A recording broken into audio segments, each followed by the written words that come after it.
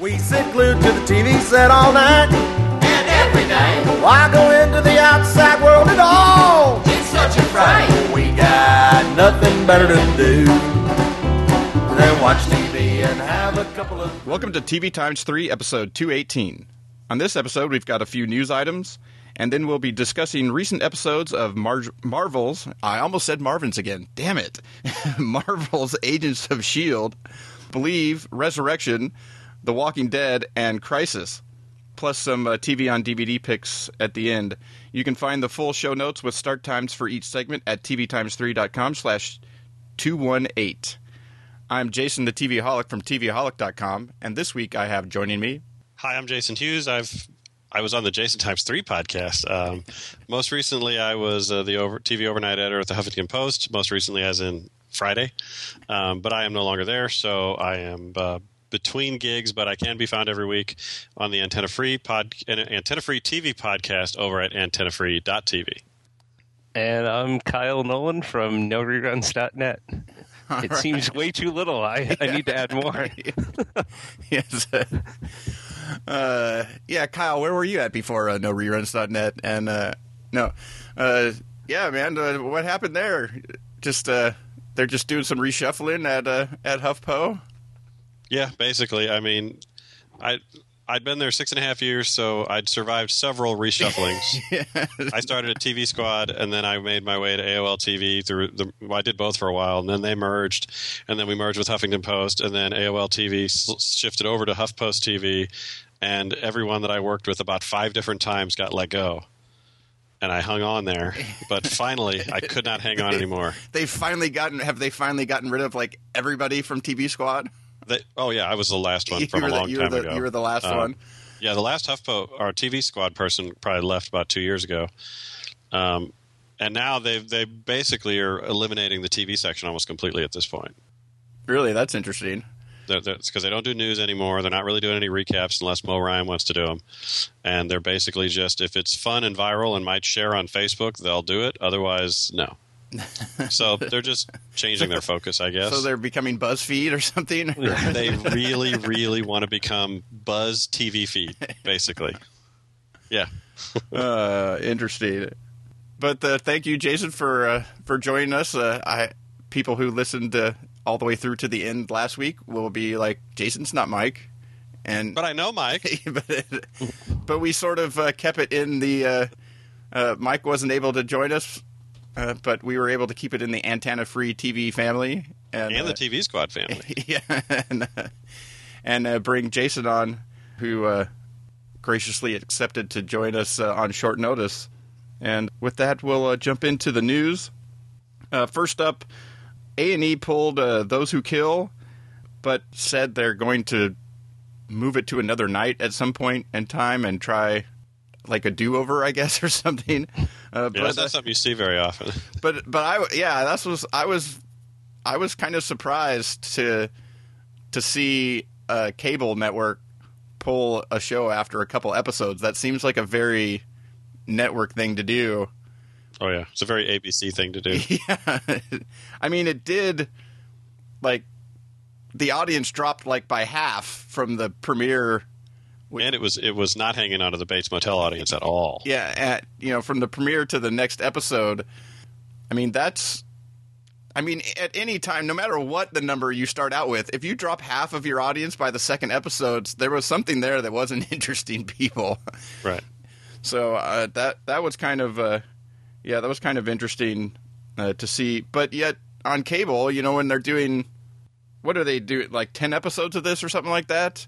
Yeah, I think that's what it was. And, a lot of these, I think, A&E is usually doing like 10 episodes or, most of the cable channels are doing somewhere between 10 to 13. Some of like USA or Sci-Fi sometimes stretch those things out to 16 or something like that. But you usually end up with the short number seasons then that. Even when something doesn't work, they usually just play it on through, and then they don't bring it back for another season. But they almost never yank a show mid-run. And then I'm trying to figure out what A&E's plan is because you gave it Bates Motel, which is arguably their biggest show right now, Yeah. as a lead-in, and then they go, well, that didn't work. We're going to try something else. What else is there? I don't Dumping know. it during the summer sometime with nothing else. Maybe they ought to try the like the Stars AMC thing of putting it on Saturday, and see. Well, then maybe those terrible ratings would be okay. Well, you have something like, or you get something like Hell on Wheels that on Saturday more people started watching it than were ever watching it when it aired on a Sunday. So That's true. That's because Sundays are so crowded. And then Stars has been pushing their show. Most of their new shows have become Saturday night fare as well. So I mean, I don't know. You go for an open night where there's nothing else new, and maybe that's a good plan. Or the summer, when if you hit that block before the big summer season starts, there's this period of a few weeks there where there's nothing on, so you can try and get people to latch on then too. Maybe marathon the whole thing in 2 weeks. Yeah, It'll now become an event series that they air during the summer. you could just do every night at 10 o'clock for the next 2 weeks. All right, that was still interesting, though. I mean, just to see something like that pulled. Usually they would just, I mean, unless they somehow think that there's something to it or they didn't advertise it right or something, but I don't know. I just say if you get like a million whatever the first week and then it drops half to like 800,000 people, that's definitely a bad sign. That's pretty much a sign that it's not really going to matter where you put it in your lineup. People weren't interested in it. Next up, ABC Family has renewed Melissa and Joey and Baby Daddy both for a fourth season, which they've done so many odd numbers of episode orders per season for these two shows that it going to a fourth season sounds like they've been around for. It doesn't seem like they've been around that long, but I mean, aren't their seasons their seasons are like 30-something episodes, aren't they? Well, the thing is like the first seasons though were like 10. Well, the first season was 30 because they ordered a back 18 on the 12. Second season was only 15, but then the third season, this one is like 35 episodes. Yeah, they've been these weird. And then they're going, I think, 20 next season. I don't know that I've ever seen a network so crazy about these numbers. They just make them up. Yeah. Well, they also have their weird like half seasons because everything. It seems like there's always some finale or premiere going on ABC Family, like something. They always have spring premiere, spring finale. Yeah, that's the weird thing about this time frame that we're in is like TNT has some shows that are having season finales as of tonight that but they came back for like 4-episode runs. ABC Family has these splits and stuff like that, but then all of these shows are going to return in the summer, and it just seems like they used to just do like summer shows and maybe a little bit in the winter or something like that, but now they tend to split these shows in weird combinations that you're never quite sure. But ABC Family with their comedies, when they like something, apparently they really like it. They just keep doing lots of it. It's almost I mean, they're not quite the 1090 orders, but no, but I mean, like, you got close. A third season of 35 episodes. That might as well be part of a 1090. That's an insane number. Yeah. But yet they end up playing it in various groups that at any one time you're like, what season are we in of this show? Because it just feels like it's been on constantly every week forever. Next up. It's been announced that Amazon Studios has picked up 4 series of the 5 adult-oriented. Sounds weird to say adult-oriented. Every time I've had to write that or talk about that, I feel like it's not porn. You want to put that in parentheses. Not porn. They had 5 non-children's programming. There you go. Or something. I don't know. It always sounds weird to say. Although a couple of the shows did have nudity, so there you go. But they picked up The After, Bosch, Transparent, and Mozart in the Jungle. I was shocked. The Rebels. That was like the one I thought for sure was a lock. And Oh, really? then, I thought that was the worst one. but it was the most. It was the most. It was the most sitcom-y one. Yeah, it was the one on the review podcast that we had that the three of us that were on there, Kyle was one of them, that we all thought that the Rebels was the most actual like sitcom. Like it was the actual one that felt like, while it wasn't great, it felt like it was trying to be a comedy. Maybe that's what hurt it, though, because their Alpha House and Betas didn't exactly set the world on fire. Yeah. So maybe they're trying to go a different direction. Well, they are trying to go a different direction, and the direction they're going is Transparent got a lot of write-ups. Yeah. I think that's the reason it got picked up. Oh, absolutely. Even though on our review show of those, we had I think None of us overall liked Transparent was our least favorite. It was the lowest rated of all five, and it had the fewest views as well.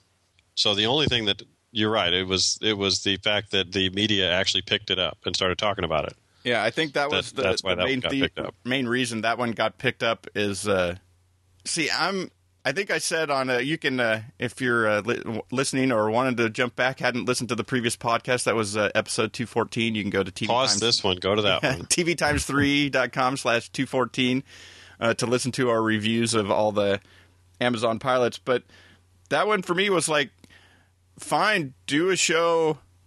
A lot of what I liked about some of these shows, like Mozart in the Jungle and stuff like that, is that they had subject matter or places that shows were being set was different than what you normally see.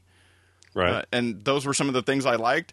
But you got to at least make a good show in that. Like it's like don't pick something up just because of, or make something just because it's hitting this certain subject matter. Find something that hits that subject matter that's actually good.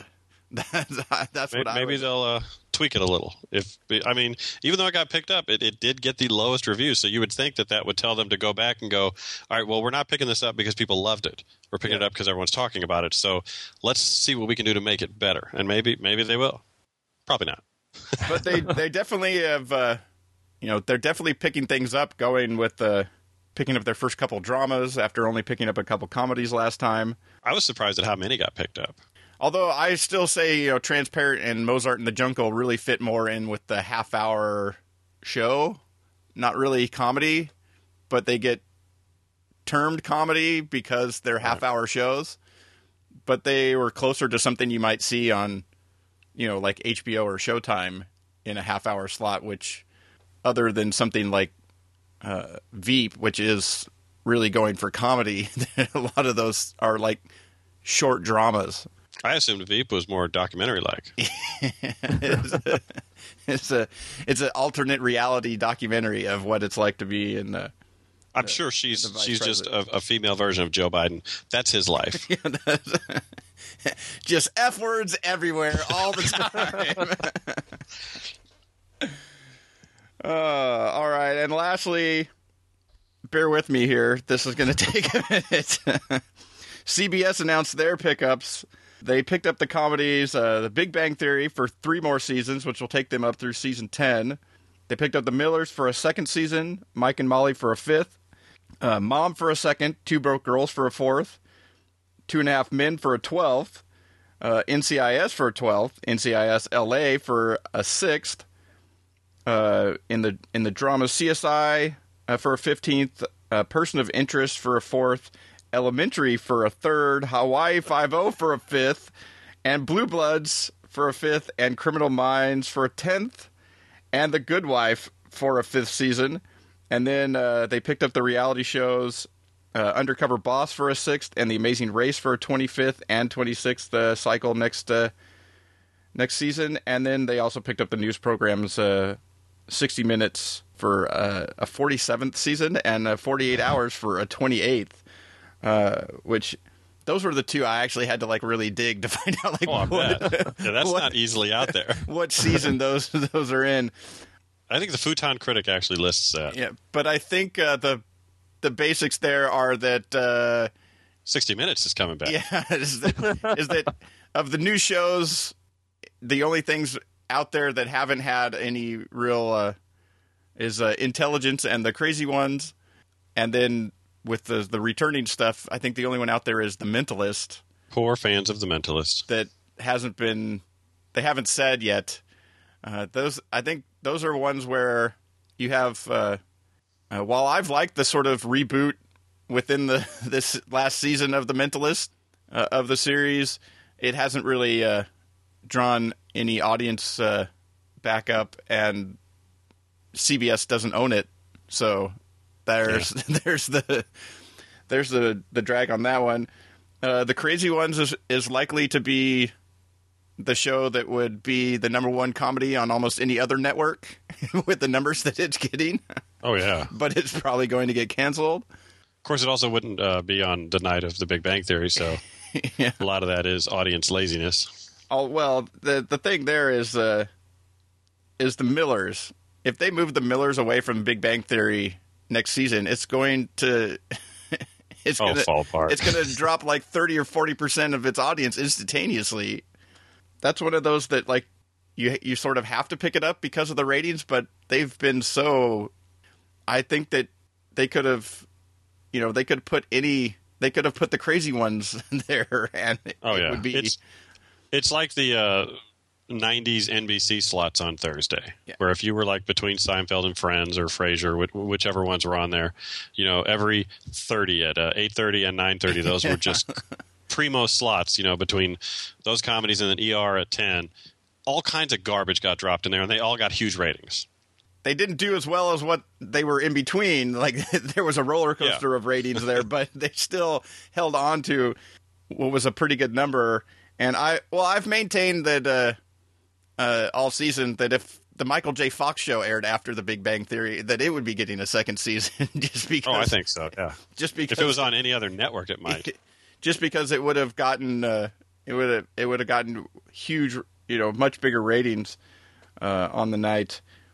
I guess the only other show out there for CBS is the Friends with Better Lives that doesn't start up until the night that How I Met Your Mother comes to its end. But I guess there's still the possibility that could be something that gets picked up. But it's going to have to do pretty well. But yeah, it's going to have to do pretty well. It might get a decent start number airing after the How I Met Your Mother series finale, but then the following week it's gonna air after like Two Broke Girls or something like that, which is really dropped off. From where it was, and now it's the new Anchor show. Yeah, which is bizarre. Some of these season numbers are just astonishing. Like 2.5 Men, how is that on for 12 Here's something funny. years? I'm looking at this list, and as you were reading it, I did not realize 2.5 Men NCIS had been on for the same amount of time, because it feels like NCIS has been on since my grandmother was born, and 2.5 Men just didn't seem like it's been quite that long. Yeah. NCIS does seem like it's been on. Every time I see that, it does seem like it's been longer, but I guess it's because it's spun out of JAG, which was on for quite a long time. So maybe that's where it seems like it's been, and the fact that they keep trying to spin things off of NCIS.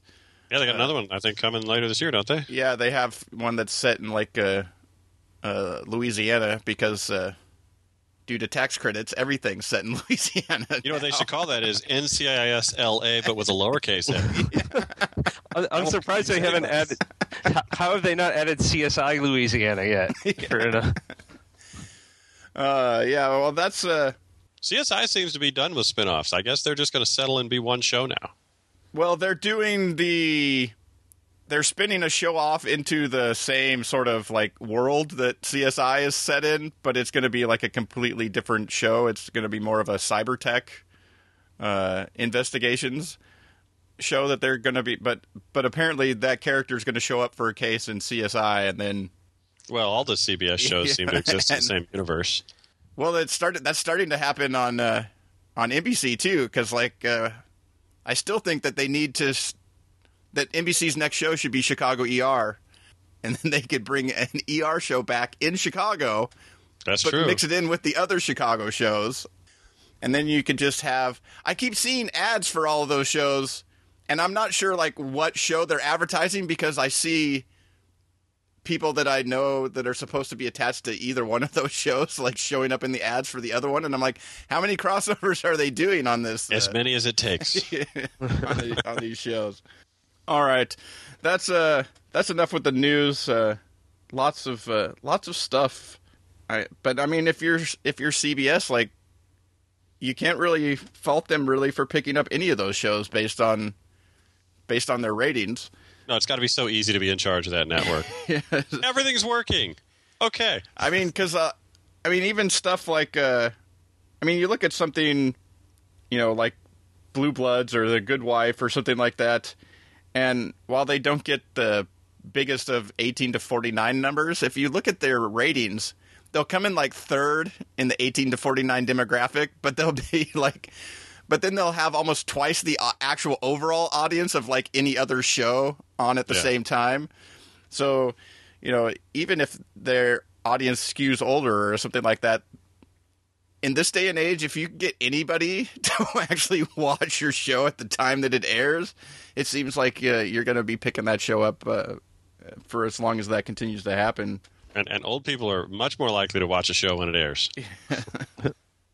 Which shows I think The Good Wife came in this past Sunday. It was like the third show or something like that in that of the networks, but it had like somewhere between 8 and 9 million viewers. Where I think maybe Resurrection had something close to that, but like the rest of the shows that had similar 18 to 49 numbers all had almost half the number of viewers. Oh, yeah. It's crazy. And we'll with that, we'll jump into the primetime segment. First up is Marvel's Agents of S.H.I.E.L.D., Season 1, Episode 15, Yes Men, which is the big sort of Lady Sif from Thor coming down in search of somebody, which is sort of the biggest tie-in to the Marvel movie universe that they've done on more than a cameo basis. And thought the episode was pretty good. Jason, what did you think of the episode and where the show is now here 15 episodes in? I think the show's finding itself. I thought the Lady Sif appearance itself was kind of dumb, to be honest. I didn't think they used her very well, making it just kind of a dumb bounty hunter type storyline. Seemed like a waste of potential, and then the other person she's after just, I can make men do what I say. None of that was very compelling, but luckily the stuff going on with Skye and Coulson has been much more interesting because they're putting some meat on the bones of the show, and it was really needing it because I don't think they were doing a very good job as a procedural type show in the first half of the season. So they're getting on track, but I wasn't blown away by Sif.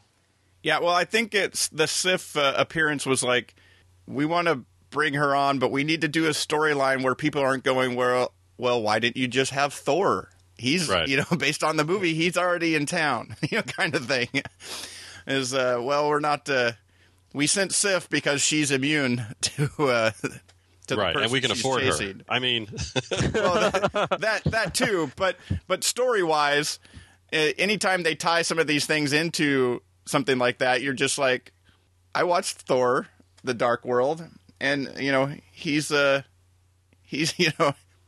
with his girlfriend in England, so like, yeah, he's distracted. If another bad guy from Asgard has showed up on the planet, why wouldn't you just have Thor come over? And then you go, well, the reason is because even Thor wouldn't be immune. He might be able to hold out longer than others, but he still wouldn't be immune to it. So that was, and his girlfriend would get jealous.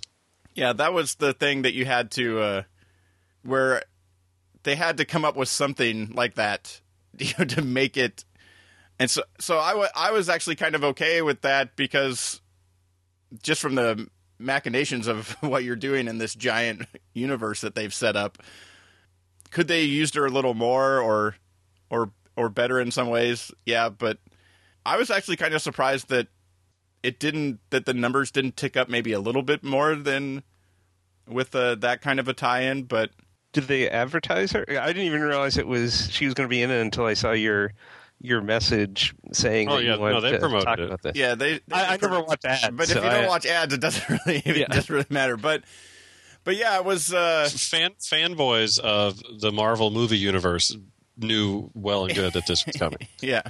I thought this was the best that they've done, bringing in someone from like one of the other things into it. It was much better than the last Thor episode that integration that they did for the beginning of the episode. But it didn't even cross my mind that she was immune because she was a woman. My first thought was, oh, they have her because she's cheaper than paying Thor to be on. It never even crossed my mind that. Well, that is the case. But I thought it was interesting that they actually devised a storyline that would negate that. You know, that is like.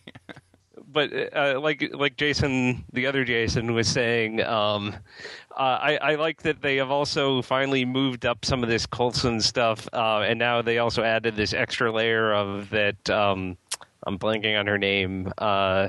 Ming-Na is part of some conspiracy to hide that information of what happened to him, and now she's calling someone saying that he knows what happened. So I'm interested to see where they go with that and how she's part of all of this. And all that S.H.I.E.L.D. thing they're ramping up, I think, is going to resonate in the films as well, which is a good use of the show. Yeah, I liked how they also brought up the stuff with Lady Sif, how she's longing for Thor. They brought that up again here. You saw that in the movie, and now they also bring it up here as well when they're talking to her. I liked in the episode where Coulson just sort of casually brings up the subject of blue aliens.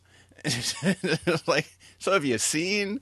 Are there other blue aliens out there in your travels around? It's weird that she wasn't like, why blue? You're asking a very specific question here. She's just like, yeah, there's lots of blue aliens. There's these, there's those, there's these other ones. That was pretty funny there. I guess they needed to do something so that Skye would end up getting ejected with it too, so there would be something more to it. But it just felt weird to me that you would go from finding out that Skye was, what is it, an 084 or whatever the terminology is. I'm totally blanking on that. 083 maybe? 083? Yeah, whatever it is that, that there's something special or unknown about her that people have been trying to hide her, her for when she was younger and stuff like that. Ooh, you were right. 084. Damn it. That they would end up almost like killing her off and then having to bring her back with this special serum, which now you're like, what is this serum made from the alien do to her? What is it do to somebody that they, was this unknown object of some sort? It just seems like now there's too many things around that when whatever things happen they really to her want people to stop hating her. Yeah, well, it's like whatever things happen to her in the future, you'll be like, well, is that because she's the special thing, or because this other things happen, or is it a mixture now that if you add this serum to somebody that's special? But they have Coulson as the one they can compare with. Yeah, so. He brought somebody, they were able to bring somebody back from the dead. I mean, it does make for more interesting. They've gotten more interesting with bringing in the clairvoyant and his or hers or whoever's sort of henchman, and attaching some of these things more to a bigger story, which is the thing I said was missing in the beginning. Is you're like, yeah, these are fun adventures, but where's the? It just seemed like they could have gotten into some more of these things, or even attached more of these things to a bigger thing earlier on in the. Yeah, and that's what the show has needed for a while, is some sort of connecting piece to give it some sense of weight, so that all the episodes matter. Yeah, so it's that there's some sort of overall goal that they're pursuing, other than just they're out there to pursue whatever the next thing that pops up on their list is, whatever new thing problem arises, the hints in the beginning were like too obscure or small, that now they're bringing in these things, in a bigger way, and it's definitely made the show more interesting. It hasn't, necessarily rocketed the show back to the top of my interest chain on like a Tuesday night or something, or Wednesday night. When does it air? Tuesday night, doesn't it?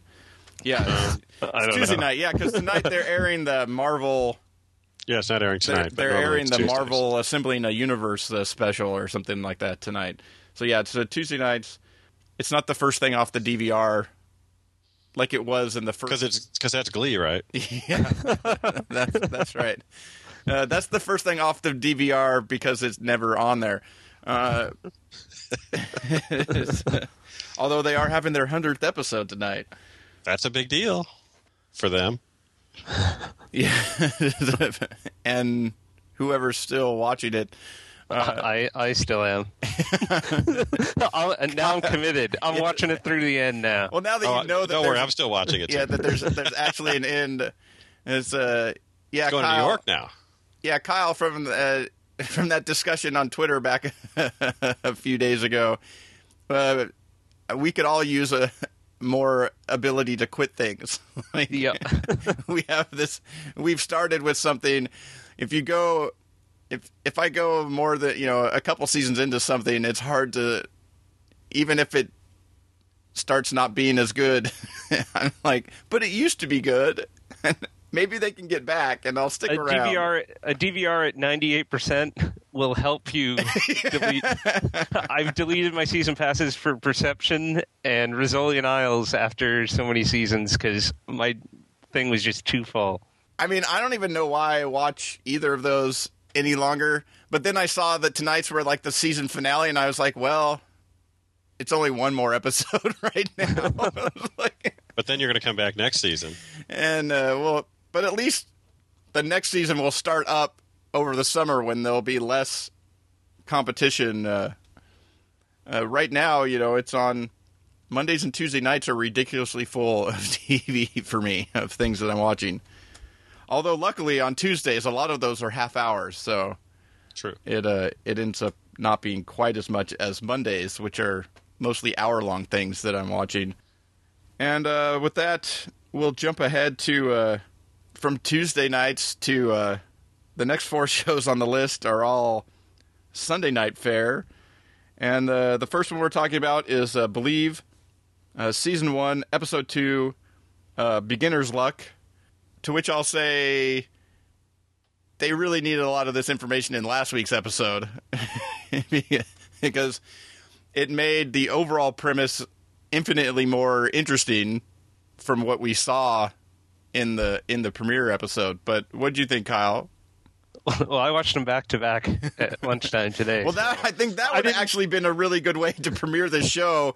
Would have been, instead of giving it a Monday night premiere after The Voice, and then hoping that somehow the people that watch that are going to tune in on a Sunday night up against The Walking Dead, The Good Wife, and Resurrection, is an idiotic plan.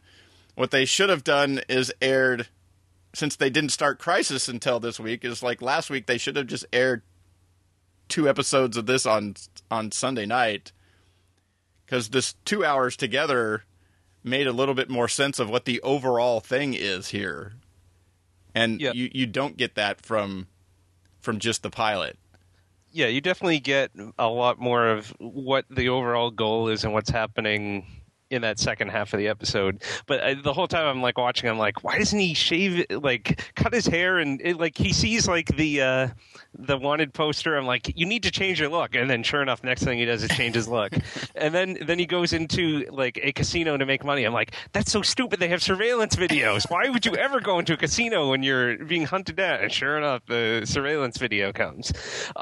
Overall, I enjoyed the show, but it felt very much like Touch, that Fox show where like they're gonna go every week, find some person and like help make their life better while they're on this like road trip type of journey. But I'm hoping that those seem to be like maybe 5 minutes out of the episode, so I'm hoping maybe they concentrate more on the whole overall thing, like who's this girl, why does she have these powers, and why do these two different people want her, and like is he going to find out that it's his daughter, and how did that all happen? So I'm definitely interested to see more of where they go with the show. How about you, Jason? I agree with you, first off, that as a pilot alone, that first hour was a big fail. And I mainly watched the second episode for this podcast. And it was kind of sitting there because I'm like, they did not give me any reason to come back. And then this episode managed to do more of that for the reasons that Kyle said.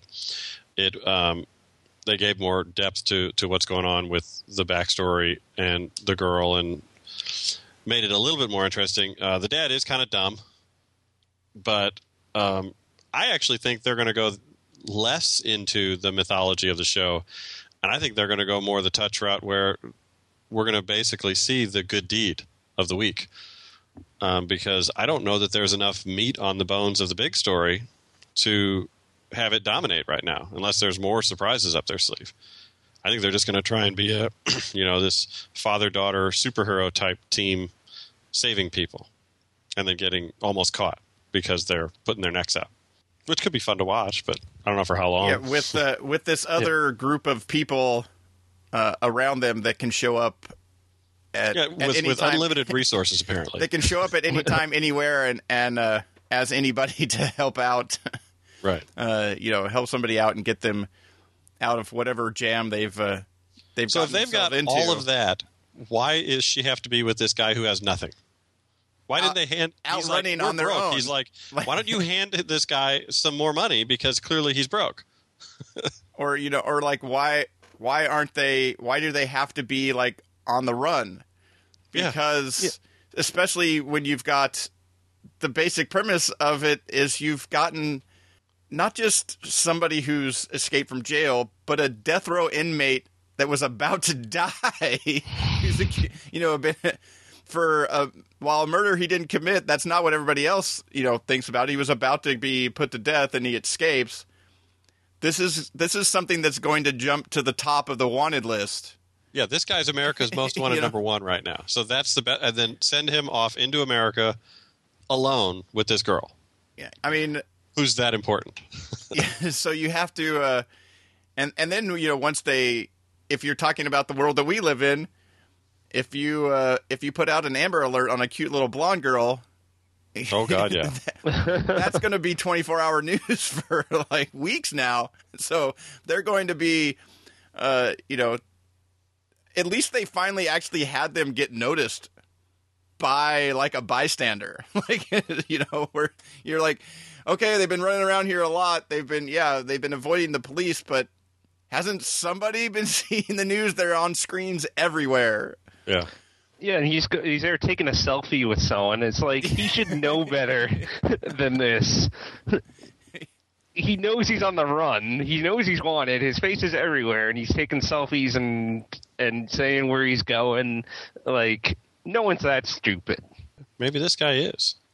Yeah.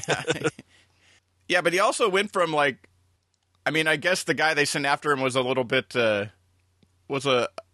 obviously maybe a little bit better trained fighter or something like that. But he seemed like a pretty well trained fighter himself and stuff he got into in like the first episode. And then he absolutely gets his ass kicked, at first. Which again makes you wonder, why is this the guy to protect her? Other than the relationship that he's her father and doesn't know. That's the only hook. And the other thing that bothered me was in the first episode when he asks, like, well, for how long? You got me out, but for how long do I got to, like, watch out for this little girl? And he says, it'll be the best years of your life. And you're like, didn't the last people that were watching her, like, die after having her for 2 weeks? You're like... He's an optimist. See, my first thinking at that line was, oh, they're really wishful thinking that they're going to get more than one season. Like, oh yeah, no, this show's DOA. Yeah, that was just one of those things that I was like, they've just now told us in the storyline that she's been tossed around from family to person for a while now, since she's been taken from wherever, the other guy that's looking for her. But yet, the guy is quite the optimist, where he's like, it'll be the best years of your life. You're like, but no, somehow because of the connection that he's actually her father, that'll be enough that they'll be able to last more than anybody else has. Hey, Touch made it, 2 seasons. That's true. There's just there's interesting things, just any type of thing where people have abilities or stuff like that. Those type of shows around that type of thing interest me. But it was this one where they finally explained a little bit more, the second episode where they explained a little more about it, that there's some other people that are like this. She just happens to have shown from birth to be like one of the most powerful, but she has no, she's so young, she doesn't really know how to control it. Because that was the other question. You're like, well, if this little girl's so powerful, why can't she just, why does she need anybody to protect her, type of thing. Because sometimes she gets scared. Yeah, and then she's useless. And that's when her power doesn't work. She's not able to do anything. But I did like that she was able to make the dice show up 7 every time while drinking milkshakes. That was without even watching the dice and having a conversation with the. Yeah, that showed that she really does have, like, for the little things, she can really really do things. But yeah, I think with the way the ratings have gone for this, but talk about getting stuck into a difficult time slot. But there's just not enough there. Like, even though I said that the second episode made it infinitely more interesting, you're talking about the starting point was very low. So just because you get lots more interesting doesn't mean that you've actually crossed over the threshold to become like appointment TV or something. I may watch another couple episodes or something like that, but Sunday nights are pretty stacked, and they're and Game of Thrones is coming back here pretty soon, and that's going to be at the same time. So yeah, I don't believe that this show is going probably to make it past a second season, or make it into a second season. I don't think so either. But we'll talk about its NBC counterpart, Crisis, in a few minutes. Next up is what is the top network show on Sunday night right now, Resurrection, Season 1, Episode 2, Unearth. And Kyle, what'd you think of Resurrection in the first couple episodes here? So this was like the opposite for me. The pilot I absolutely loved. I thought it was excellent. And then I was kind of let down by this second episode. It just wasn't as, like, I don't know, it just didn't pull me in. They do introduce a lot of new twists and mysteries, but it just wasn't, like, with the Returned, the French series, it's similar. That one I was, like, sucked in and for the whole thing. This, I don't know. I'll definitely keep watching, but I didn't find it that compelling the second episode. Well, that's interesting, because most people that watch The Return didn't even get sucked in by the first episode. They're very snobbish about like the quality of Resurrection because they saw this highfalutin. Yeah, I think The Return broke Resurrection for a lot of people because The Return was very well done. Resurrection, for me, it reminds me of Under the Dome in that it's a good concept with some really clunky writing and some terrible acting. But it's a compelling concept that it's, I'm going to continue watching for a while, but I mean, some of it is just almost amusingly bad. Yeah. Some of the side character, even that final shot of the second episode when they're looking down in the coffin as they open it up. I mean, you could see on their faces, we're looking at a camera. I mean, they couldn't even emote that moment properly. It's funny that you said Under the Dome, because that was my initial thought. Like, that started off really great pilot and then went kind of downhill and it's crazy. Like it's fun to watch, but it's just really, really dumb. Yeah, for me, I haven't watched The Return yet, so I didn't go into it with having seen that and having that color my view of this show. I just remember watching. Although even this, I watched the first episode long before I even knew anything about The Returned.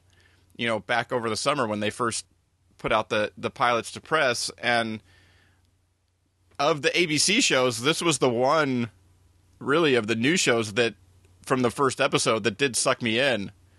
I thought the concept was interesting. I thought the whole way they introduced, this kid showing up in China, and then just how they unfolded some of those things. I was very interested in it, and still very interested in it after the second episode.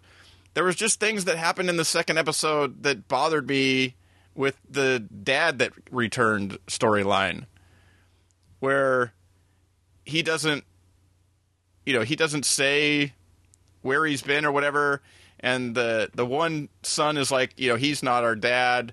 And the other one's like, oh, yeah, he's our dad. But yet I'm doing the math, and he's trying to... He doesn't look old enough, right? Well, it's not that he doesn't look old enough. I mean, he looks like whatever his age was when he died, but in the But we don't know when that was. I thought they said it was only like a few years before. It was only 3 years or something. No, we know, because in the first episode, the daughter is talking to the the doctor lady, and she says to, she's like, I lost my dad, and she's like, yeah, but you at least got him for 19 years. And so she was 19. So if they're now in their 30s, it was some, because the kid was a baby, the doctor was a baby when the boy went missing, and that was 32 years ago. So you start doing the math or something like that, or whatever so you do the math and you go, okay, so the dad has been gone for, 10, 12, 13 years or something, and comes back. It just seemed like that dynamic would be different, and that the idea that he would come back and then go dig up the thing to find out that the stuff's gone, and then be pissed off at the guy that, stole his stuff, but yet he was dead, type of thing. That there was just a lot of stuff inside that storyline that just seemed weird and bothered me. While on the other hand, the other side of the story with the little boy and stuff like that still remained to be kind of compelling. Well, also with the dad, he didn't believe he had died, right? And meanwhile, your daughter, if you were gone really for 12 years, your daughter's going to look a lot different. You don't believe that she's 12 years older? She certainly didn't look 19. Yeah, no. And your son would have been, like a little boy. So I did find myself wondering about that, because the little boy made the comment that his mom looks different, and 32 years on his parents is a huge difference. They went, because we saw the flashback of his dad. Yeah, it also seemed like that, once he goes to dig up the stuff, that he knew some of what happened to him or something, and, that he was trying to, like, not let on, like, what he was really in the middle of when he died. See, that's what makes me think that there's just, he whispers something to the little boy. I think that he is more aware of what's going on or what's happening than the boy is. Yeah, but it just seemed that everybody else was too accepting of it, except for, like, the one son. Also, that it seems like there should be a little more, I don't know, urgency in trying to find out what people that everybody thought were dead are starting to show up. Yeah. And then they have the other mystery with the missing, or the wife who was sleeping with the uncle, or the aunt who was sleeping with someone else or something. So then the thing with the uncle where he goes back to the house and says, like, she found us. Like, do you think the mother didn't actually die and she's there with him, or maybe she came back I'm thinking, to life? My thought was that the mother had come back before even the boy had come back, but yet nobody other than, like, the guy she was sleeping with back then knows that she had come back. I didn't know if it was before or after, but I figured it was her as well. Yeah, and so I just figured that, like... So hopefully we're wrong, because you don't want it to be that obvious, do you? I mean, that was the thing that it made me... That was the first place I went to, was that... I mean, because, like, who else would this guy be talking about that would have any relevance to the doctor that showed up on his lawn? I mean, and that statement that he makes, nothing else really would make sense about them. And so maybe we'll find out in the next episode, like, who that actually is and how long they've been back, or what else is going on.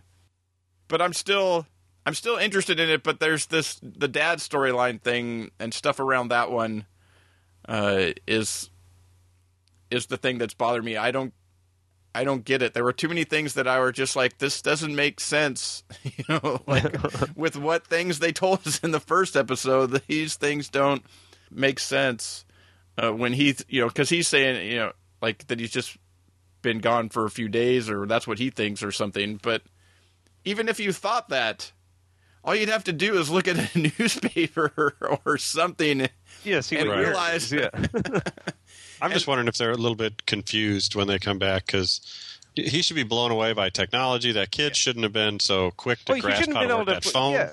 Yeah, he shouldn't have known how to play Donkey Kong. Like, he would have had maybe an Atari or something when he was... he would have had a joystick with one button on it. Or even he might have known how to play Donkey Kong, but he wouldn't have known what buttons or what things you're supposed to do on a touchscreen to be able to play the game, even if he recognized it.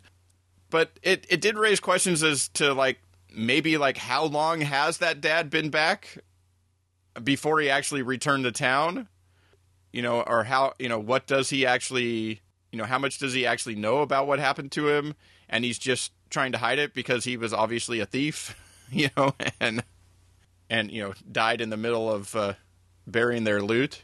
If he died there, wouldn't the other guy have gone and dug it up immediately to, like, when he had his heart attack? He hadn't even finished hiding it yet. So, I mean, it would have been there for everyone to find. So what was actually buried? Well, I think that the other guy may have been there or whatever, too.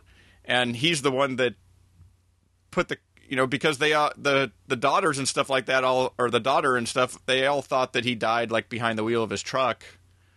Oh, so he moved the body after. The thing was that the other guy had, like, moved the body and made it look like he had died someplace else, and after a period of time, dug up and used the loot, and obviously was living pretty well, and that pissed this guy off. But it seemed to me that the first thing you would do wouldn't be just to murder that guy.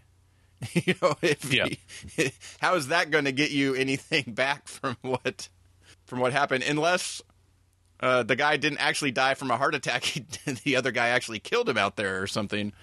I don't know, or basically let him die because they were in the middle of burying the loot, like didn't call for help as he was having a heart attack. I don't know. There's some interesting things. It's still compelling, but there's, I'm hoping that in the next couple episodes, maybe we'll get a little information to find out why some of these things that are bothering me, maybe shouldn't be bothering me. Yeah, hopefully.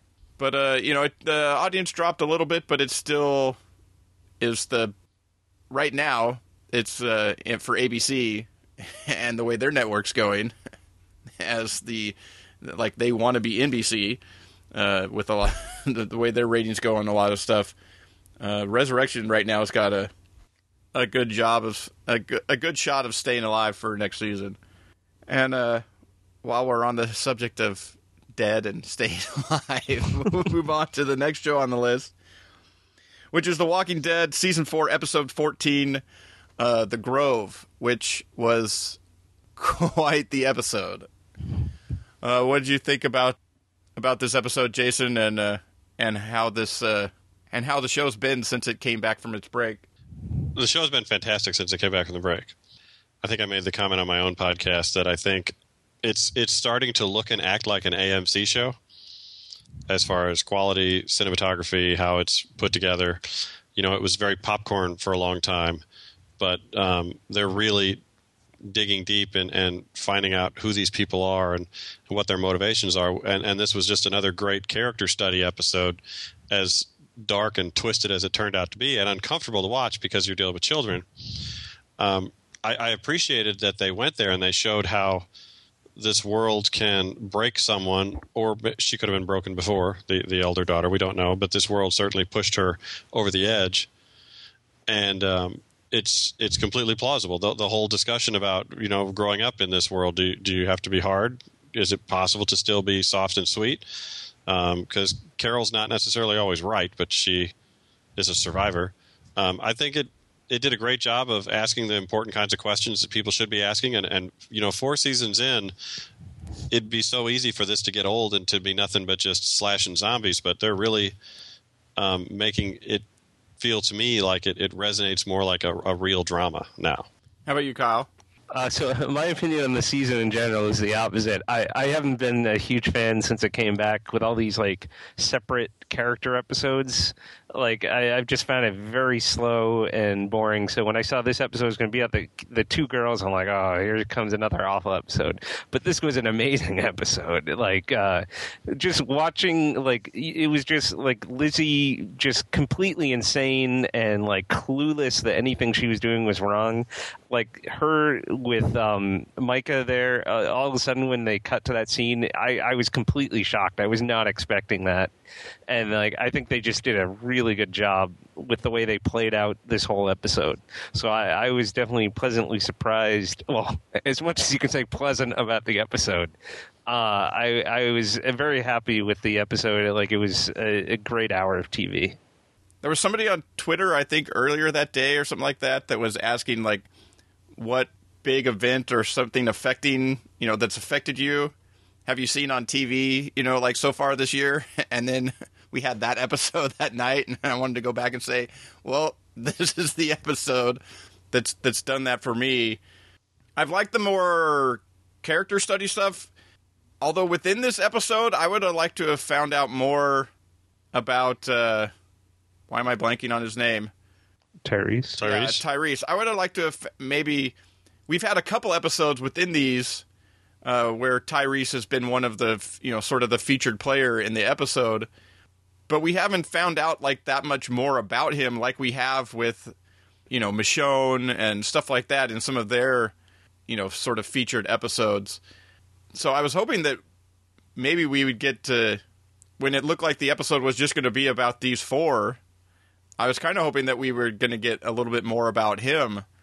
But just the way the episode played out, though, you're like, yeah, we can save learning about him for another time, I guess. That was some episode. It also finally brought forth for 100% that Carol was the one, that killed the 2 people back at the prison, because there had been some speculation that actually it had been Lizzie. I would have believed it after tonight's episode. Yeah, that Carol covered for that night's episode. That had done it, and then like Carol was the one that drugged the bodies away and like covering for the girl at that was a theory that was out there that was sort of plausible, because it wasn't until this episode that you fully got a grasp on what Lizzie's problem was, or like how she saw things, because it was just a weird thing where like she was able to shoot at real people to protect themselves, but she was a little iffy about shooting at the zombies or taking out the zombies. But it wasn't until this partway into this episode where you fully got that fleshed out that was that there was some weird, that in like maybe before the zombies, somebody like that could have been helped. But here now, where are you going to get, medications or counseling or stuff like that? Yeah, I actually saw criticism online about people saying that maybe Carol didn't do the right thing in that moment. But it's like, in this world, what is the right thing? I mean, you're not safe with that person. Yeah, it's not like you can send her off to a psychiatrist. Like, would you want to be under the same roof as that girl? Not a chance. Or that there's some facility that you can send them to that they'll be, separated from other people while they're being diagnosed or getting different types of medications and other treatments and stuff like that. There's no facilities like that, and they're obviously not equipped to handle that. And after what just happened, the likelihood that she takes out the baby or one of them is a huge possibility. So, it's like, yeah, it was sad and a tough choice and things, but like, really, what else do you do? I mean, do you just like leave her, That seems more cruel. To fend for especially because herself? she's oblivious to that she's done anything wrong. Yeah, and sooner or later she would have just ended up, like, would it have been right for her fate to be, to become one of the zombies that she thought were just, whatever. That a teacher. Oh wait, no, she'd be dead.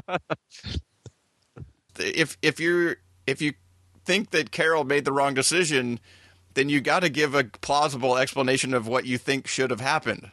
Yeah, I think it was just the fact that she killed a kid point blank like that in a very of mice and men kind of way. But it was the right decision because there was no other alternative. Not in the world that they're living in now, and we've seen that Carol is the one that makes these tough decisions these days when it comes about protecting people, either from a virus or from a psychotic. Yeah, had that not happened, who knows if Tyrese would have killed her when she told him the truth. Like, because now he understood that she does what she has to do. She makes those tough decisions. Yeah, because it wasn't, they didn't like come to this decision and Tyrese was like, well, I'll go take her out. It was Carol that actually did it. I mean, that was a pretty powerful scene too between them at the end where he's like, I'll never forget what happened, but I forgive you. And then, them leaving to head for, to continue down the road. I wasn't sure if he had known the first time when they were standing by the tree when he was talking about his stuff and she had her back to him. I didn't know if he was going to suddenly reveal that he knew and then just shoot her for what she did, like in near the middle of the episode. I'm kind of glad she got past that hurdle because Carol's become one of my favorite characters, which I did not expect. But I was worried that when Tyrese found out, he might snap her neck. Well, there was the possibility that at that time during that conversation that if she had broken and said it was me, that she might have been no more. Oh, I think she was pretty smart in choosing when to tell him. But after they get back and the things that happened, and they buried they buried two kids next to what was obviously the grave of another kid in the backyard. That was a pretty that was, I guess, best being not necessarily the best word to use, but like that was probably the best time to tell him about what had happened. But yeah, I haven't been totally a fan of the focusing on just a couple of characters every episode. I still think it would be interesting to see. I mean, like in this episode, they show you the smoke from the fire, and I'm assuming you're supposed to be thinking this is taking place right after they lit Daryl and they had lit the place on fire after that. So you're getting these things happening over the same time frame. And you get a sense of how close they all are to one another. Yeah, it just seemed that at times, sometimes some of these things seem like they might be interesting if you were actually seeing some of these things play out at the same time, where you're getting little bits of it in the episode. But then an episode like this wouldn't have worked spread out if you would have gotten over like the last 5 episodes a little bit of them living each episode. I'm not sure. Because it all playing out all at once, it's all just right there. Yeah, that's why I've liked these episodes, because they've been like little plays. You don't have to like remember back, oh, the little girl did this 2 episodes ago. Oh, that type of stuff. So at first when they were doing this, I thought maybe they were going to do it for like 2 or 3 episodes, and then they would finally, more of them would have gotten back together or something, or they would start telling the story a little, more people in the episodes. But they've continued to, do these focus episodes, which it makes it seem like the next episode is going to do, something similar, and that you might not get any type of sort of. We'll get the reunion in the season finale. Yeah, you might get some sort of that at that point in time. But overall, while with a story like this and some of the episodes that we've gotten along here, while at first I wasn't on board with it, I've liked what's happened, and I like the character stuff a little more than than necessarily just slashing zombies. And what's the new unique way we can try and kill a zombie this week type of stuff. So I've sort of come around a little bit more on the storytelling style that we've been seeing for these episodes. And but the one thing that still bothers me is I can't believe that they didn't have more of a plan of if we ever have to abandon the prison. Yeah, no meetup place or anything. That we're all like, my question still is where was that bus headed? That Maggie thought Glenn was on. Like, where was the destination? And that bus, people were supposed to get on the bus and leave. Like, wasn't that bus going to be going someplace? Shouldn't other people have been trying to get there too? That whole thing. And so if this group ever gets back together again, or wherever they end up, if on a third time, if there's not a plan. That's true. Because That's they didn't have one. They didn't have one at the farm. And I would have thought that after the farm, they would have had a better plan at the prison, which with the bus and things like that, it seemed like they did. But then once they all scattered, there was never any, we need to try to get to XYZ because that's where whoever else survived is going to be trying to get to. It was just them all scattering and all coming across the terminus notices themselves and figuring like, well, if the other people saw this, maybe they headed there too. That's the only thing that's really, really bothered me about the season so far. All right, I think that's enough about The Walking Dead. And we'll move on to the last show for the primetime segment, which is another Sunday night show. Crisis, Season 1, Episode 1, the pilot episode. And Kyle, what'd you think of Crisis? So when I first saw this back in the summer, it was one of my favorite pilots, and I was upset that I had to wait till mid-season. And rewatching it again, I loved it all over again. I think it's a fun, thrill ride of a show. It had lots of nice twists and turns. I was not expecting. Was it Dermot Mulroney? I keep getting them. Dylan McDermott. This is Dermot Mulroney. It's Dermot Mulroney. Okay. Because I watched that and Hostages at the same time, so that was extra confusing. But Dermot Mulroney, I was not expecting him to suddenly be the bad guy, so I think that was a nice twist when they're having it. I mean, it's got some comedy in there with the fat kid running with the cop and or the Secret Service agent, and they have some humor there.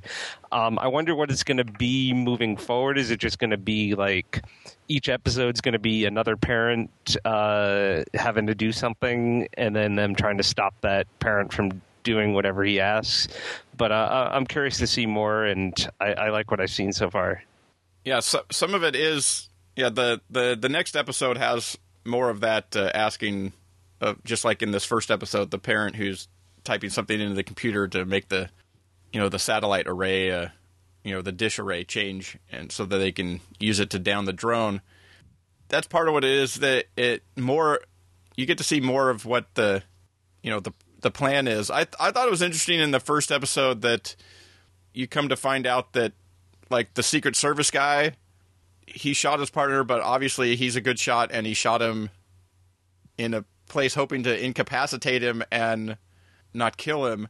And then you also find out later that not just that, but you find out that he's chained up back at the, that he's they're holding somebody of his, sort of hostage or something to make him do something. And so the whole thing revolves around these trying to get having people's kids or whatever to be able to try and get them to do what they want over this guy's master plan. And they're trying to, basically set up the Secret Service guy as the mastermind, maybe, or something. And then you have a lot of these, a lot of twists and turns to come that I was definitely drawn in by this one. I like the pacing of it. It moves at a pretty good clip that keeps you involved with what's going on. And based on the first episode, they drop a couple of twists on you. And so I'm sure they're likely to continue with that. But also, just in the setup of it, at the end of the first episode, I didn't go, okay, how are they going to do a season of this? Like I did with Hostages. Hostages, I really liked the pilot episode in and of itself, but it ended in such a way that I went, okay, how are they going to do this what's the 15 episodes? So yeah, I'm definitely on board for Crisis and as of right now. How about you, Jason? Oh yeah, I thought it was a fantastic pilot. I'm not sure why it's getting a mid-March launch, because as strong as it is, it doesn't seem like a great launching pad. But there's definitely no question they can do 13 episodes and possibly future seasons. We don't know, and the we don't know is one of the big reasons it's working for me, because there are so many questions about like Dermot Mulroney's character. I loved the turn that he took, because he was kind of this dopey dad who had, bombed out of whatever academy it was, so he wasn't tough enough, and then he takes that turn you don't expect, which turns the whole show on its head. And then you see, like, one of the people he's got working with him is, like, chained to the chair, so suddenly that's not quite what it seems. And there's just layers upon layers, and it's going to be a lot of fun to peel it back. But, it's one of those shows where you come out of it, you enjoyed aspects of it, but you have so many question marks, you're not even really sure how to analyze it or break it down, because all you're going to be saying is, I don't know what's going to happen. But I'm excited to find out. Yeah, But these days, I'm all for a show that I really don't have any idea what's happening. Oh yeah, because so many of them you do. You know, just like we just talked about a show where we're like, and we think it was his mom or whatever. It's like, it's all so obvious a lot of times. So a show that leaves you just no clue where it's going. We don't know what the plot is. We don't know what the plan is. What the satellite dish is turning was for. We don't know what any of it is, and I like that, because it was well done. All the acting was solid. I'm hoping I don't get annoyed by all those teenagers, but teenagers can be annoying. What I also liked was, it seems like everything, like how this guy has every detail planned out, like down to, like, they knew about the trackers, they removed all the trackers, like they see the first kid's missing, he's like, oh, do we need him? And yep, this is his father's name, we do need him. So every kid there has a purpose, and they have a plan for whatever this master plan is. Like every single piece has its purpose, so they're everything's planned ahead, and I'm looking forward to seeing what that plan is and how he uses each of these different parents for what he needs. Yeah, I was definitely on board from the first episode, the first time I saw it, and watched it again, and it didn't sort of falter under a second viewing. And the one thing I'll say is that the second episode builds on this episode quite nicely, and makes me look forward to, the following week. Anytime you have a show these days where as soon as an episode ends, you're like, I want to see the next episode. That's there's only a handful of shows that are doing that for me right now. While I watch a lot of shows and enjoy a lot of shows, at the end of it, you're not necessarily like wishing you could just binge watch it right into the. This one has a setup and the way things go into the next episode, and with all these types of twisty and turny type things, that it makes you want to not wait, to find out what the next twist or turn is going to be. And, something that Scandal, was doing, although I think that show's gone off the rails. And, I agree. And is now become, what once wasn't predictable has now become more predictable more of the time. But for something like this right now, this is the show I think that has being new and stuff like that, but already from the get-go has these interesting twists and turns and bigger questions about what's going on here. So definitely on board for that one. And I think it didn't do great, but I think it did pretty well. And if it can maintain that type of thing, it may go on, it could possibly go on to another season. It does, with the setup, though, it does make me wonder how long you can go with this, for like a multiple seasons type thing. It just doesn't seem to me that like this one hostage crisis could be. Unless they really stretch it out. Yeah, well, unless on some respects, if you tell the story on, more of like a Lost scale, where, when you're 3 seasons in, they've only been on the island for, like a couple months, right, type of thing. So, I guess in some respects it depends on how many episodes. Like if it would be a short season, continually be something to be like a 12-episode season or something going forward, and what type of time frame they told it on if it was going to continue the story.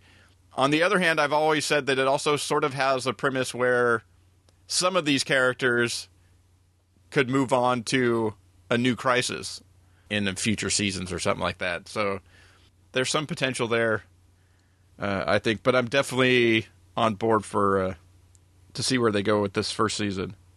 They could get Dylan McDermott for season 2. I mean, That's what they need to do. Yeah. If he could come in as some side character, or they could cast him as a yet unknown parent of somebody. You saw some of them in the first episode, but there was one of those massive gaggles of people where you can later cast anybody you want to be the parent of the week. All right, that'll do it for the primetime segment, and we'll move on to got a few TV on DVD picks for some things coming out next Tuesday, March 25th. My pick is Continuum, Season 2. Quite enjoy Continuum. It's the third season here is, the third season has started already up in Canada, but it starts up in a few weeks, April 4th on Sci-Fi for the third season. But it's a really enjoyable show with it does have the procedural aspect of sort of a cop show, but with a very interesting time travel element thrown in. And the way that they tell the stories of here, instead of having flashbacks, they're flashbacks, but they're flashing back into her past, which is her future type of thing, because she's from the future. And so they're showing you what the future was like before she was sent back, and some of the other people that were sent back. And it just is a very interesting, and then a lot of the cases and things, case of the week type of thing, most of them play into this bigger storyline and that's going on. And very much looking forward to season 3, but it's definitely worth checking out the first couple seasons if you haven't seen it. And Jason, did you have a pick?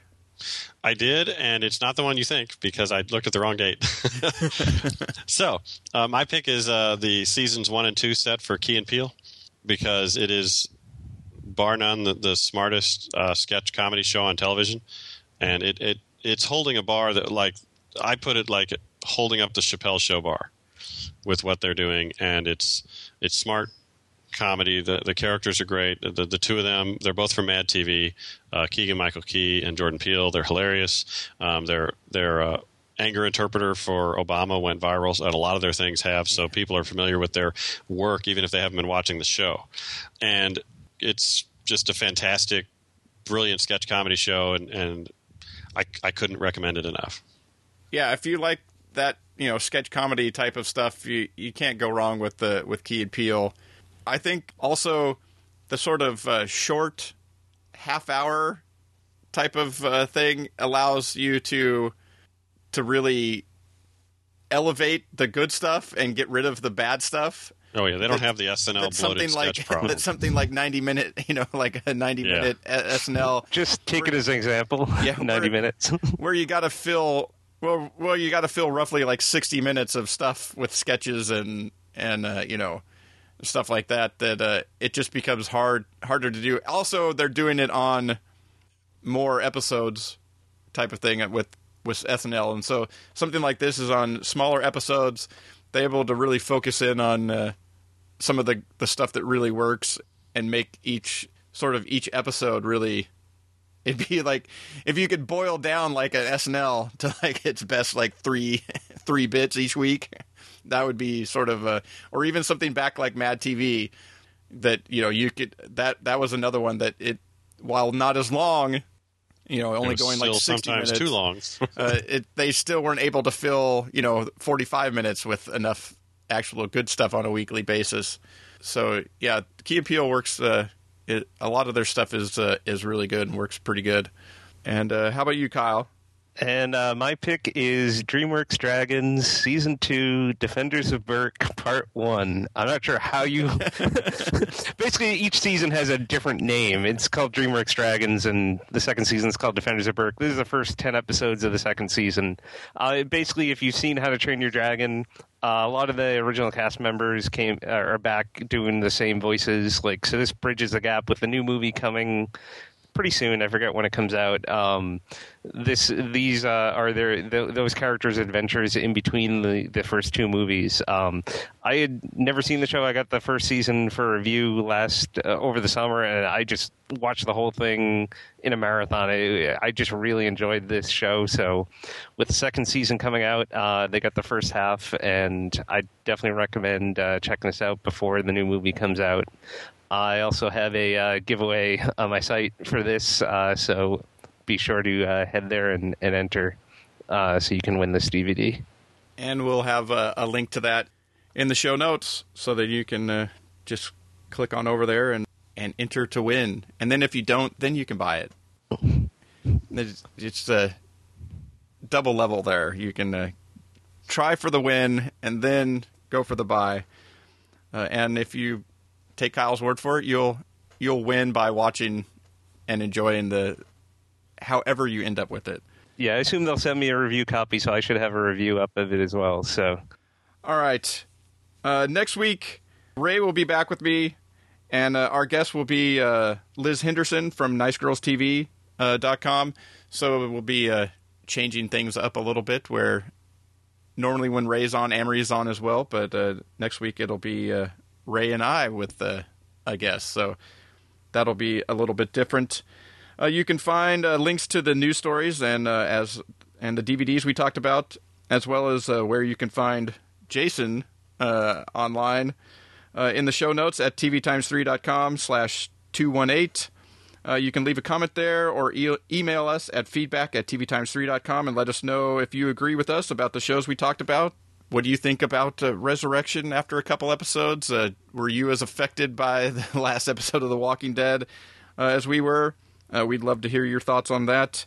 And also would like to thank Alex Designs and Leslie Hassler for their recent 5-star reviews out on iTunes. Thank you very much for that. And with that, we'll close.